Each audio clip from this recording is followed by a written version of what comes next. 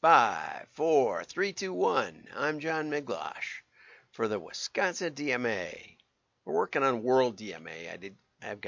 I got a Connect invitation from Zimbabwe this morning, so we'll see. Working our way there. But first, let's get over to the fun stuff. I wanted to just start out with something crazy. This is from a YouTube video called The Best Marketing Campaigns of All Time, and I thought it was pretty good. There was some real good stuff to it.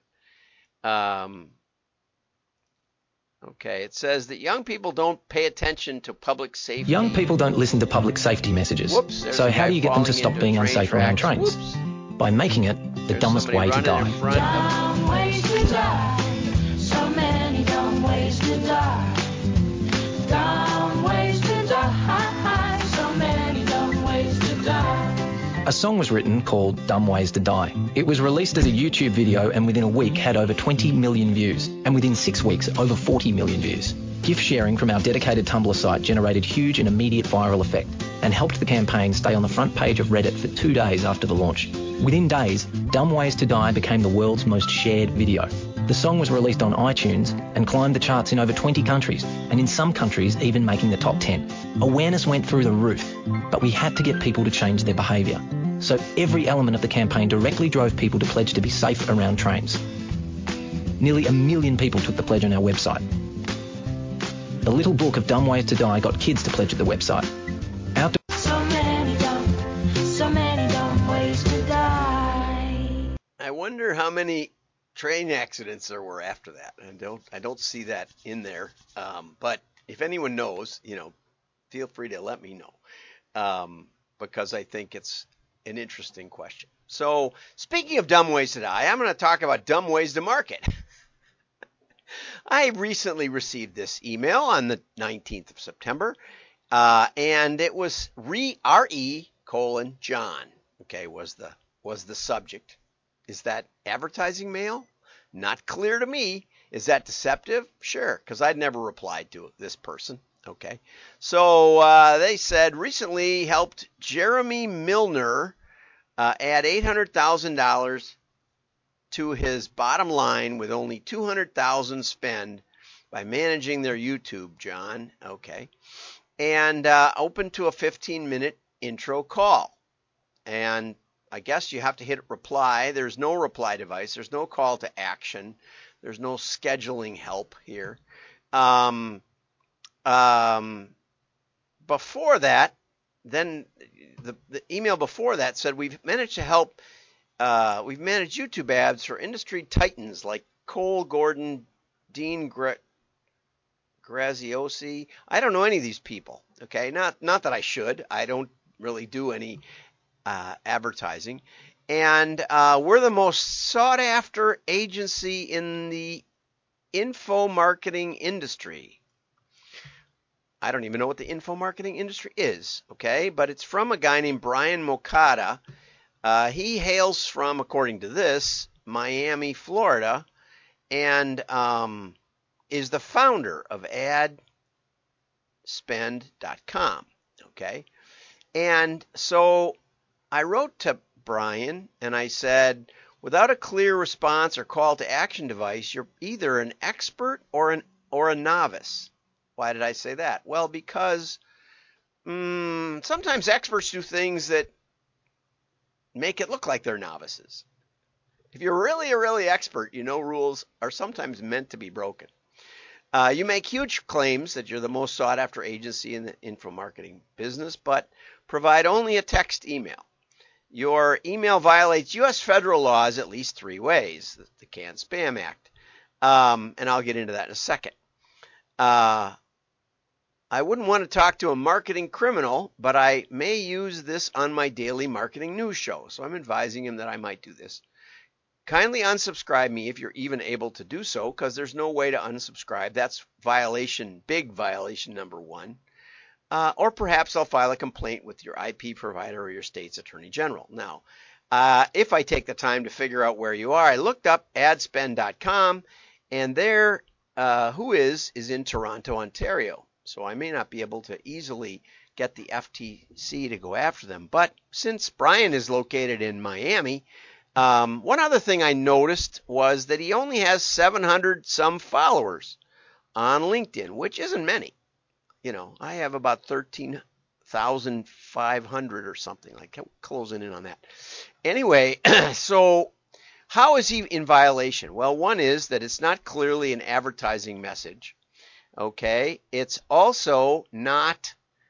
It uses a deceptive subject line, right?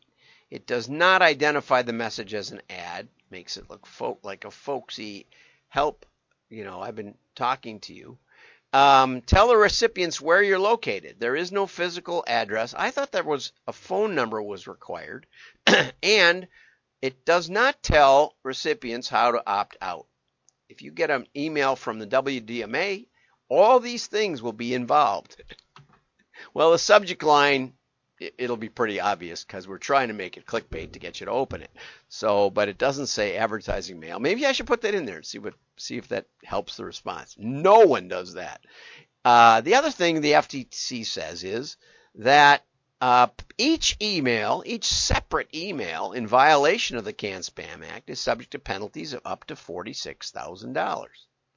So I don't know how to file a complaint. I don't know how to, if I get any of the money or it all goes to the FTC. Maybe it does. I don't know. So if you know those things, I'm really interested because I could start a business just filing these violations. I get many each day, and I know there's attorneys that do that sort of thing. It's not what I'm really after. It would take away from my fun. But anyway, Winterberry report. I saw a couple of posts on LinkedIn yesterday about this report coming out, and they said basically brands are steadily investing in more data-driven direct mail applications. I guess that's more mail, but it doesn't really say so, but let's say, to attract customers. So prospecting is one of the things that people are using direct mail for.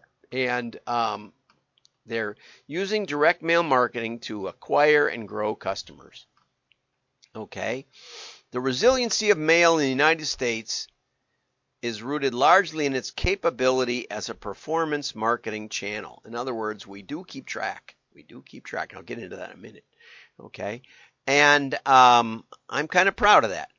That's what Jonathan Margulis said, who's a managing partner of the Winterberry Group. They talked to about 500 different companies, and according to their white paper, direct mail continues to play a prominent role because of these trends. Omnichannel is getting more popular. You probably can't just stick with a YouTube video and a catchy song.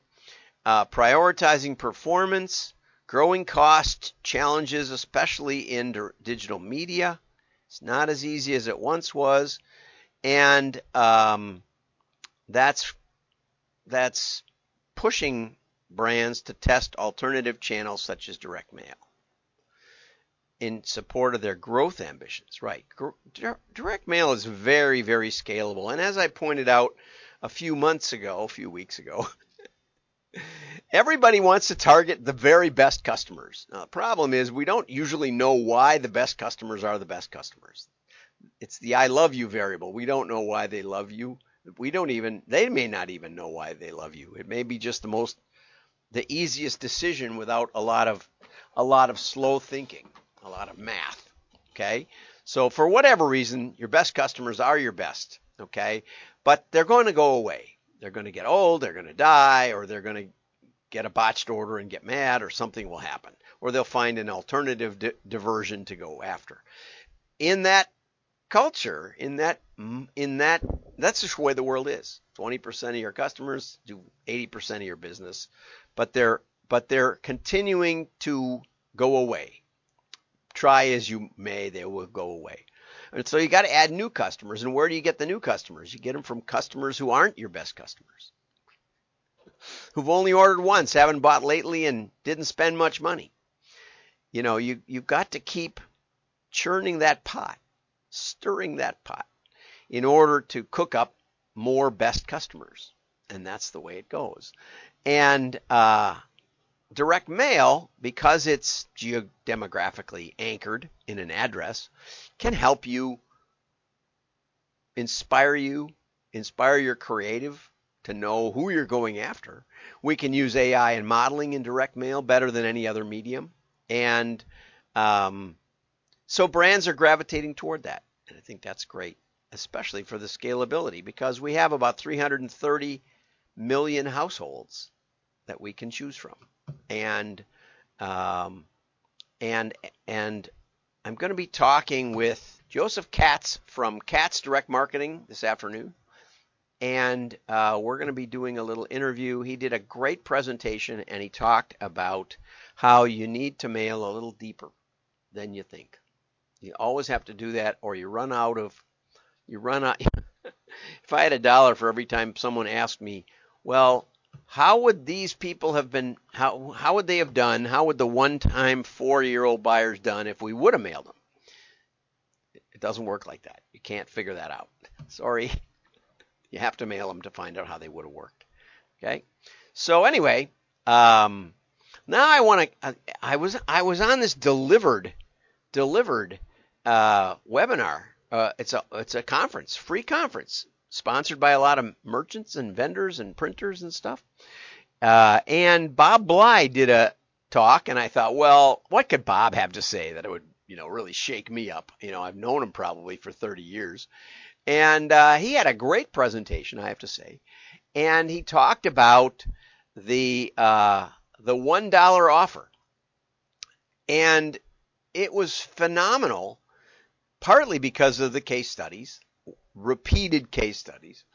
He showed examples of the offers. One of them he mentioned was a Novell server offer where they took 4 pieces of Novell utilities and added them as a free benefit if you ordered today. He said, now these 4 pieces of software were probably available for free if you searched around a little bit. And they may have been included in the package anyway, all the time by Novell. But by taking them and making them an extra offer, the response doubled, because it sounded like there was something special about this offer. And he told those stories over and over and over. We still have a Novell server running. It's our SneakerNet high security configuration where basically our servers don't talk to the internet at all. They're not connected. And the only way we can talk to them is with our internal Novell network, which is hard to get to because it's just clunky. So you'd have to hack a few things to get at any data here. I don't even get at the data, to be honest about it. Okay, anyway, so Bob did a great job, and here's an article.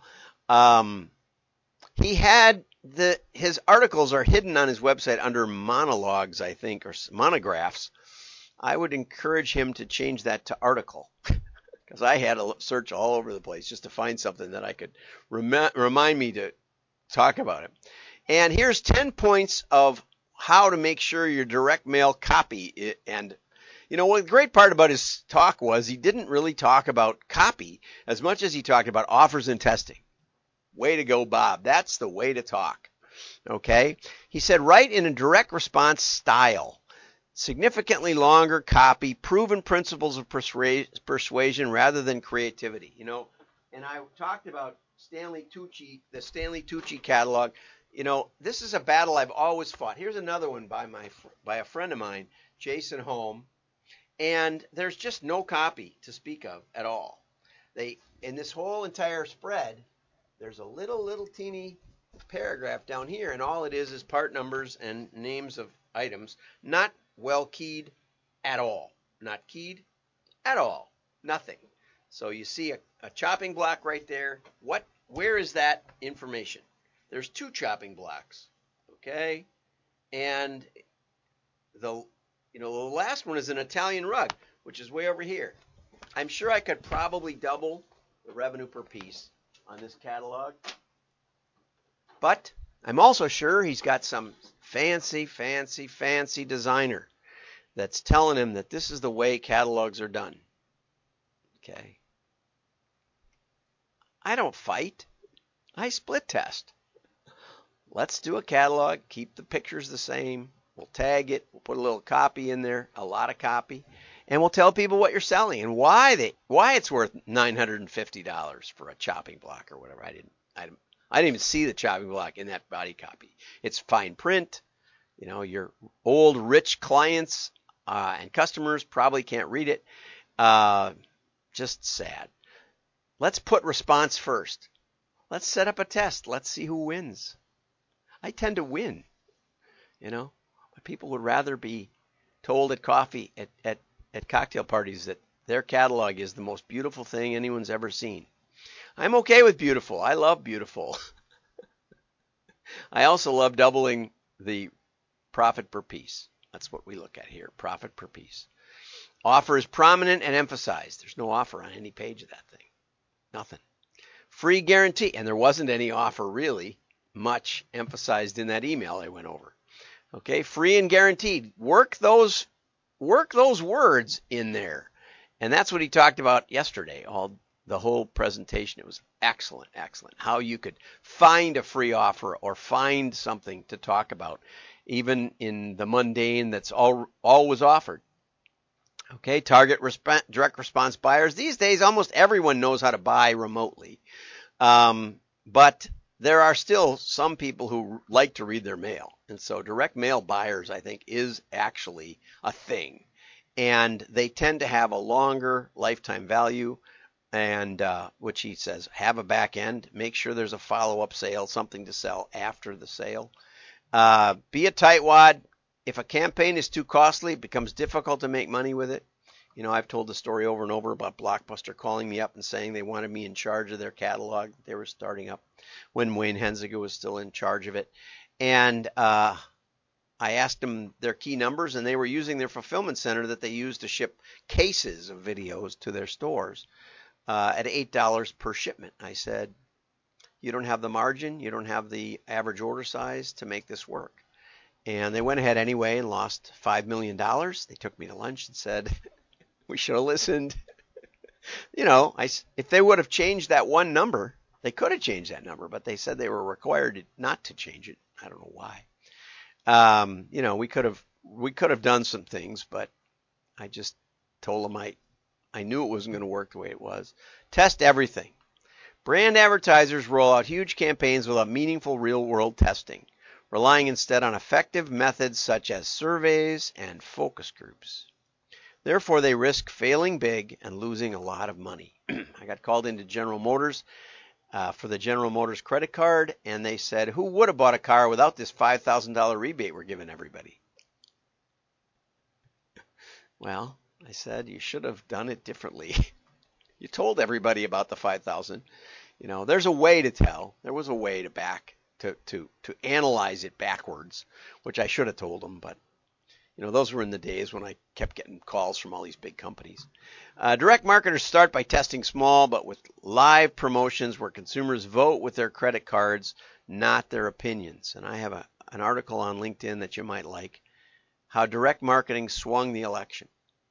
And the winner, the campaign election winner, told me that I was one of the few people who understood what they were doing. So anyway, thanks, Bob. Have a great day. Like and share. Your friends will know you're smart.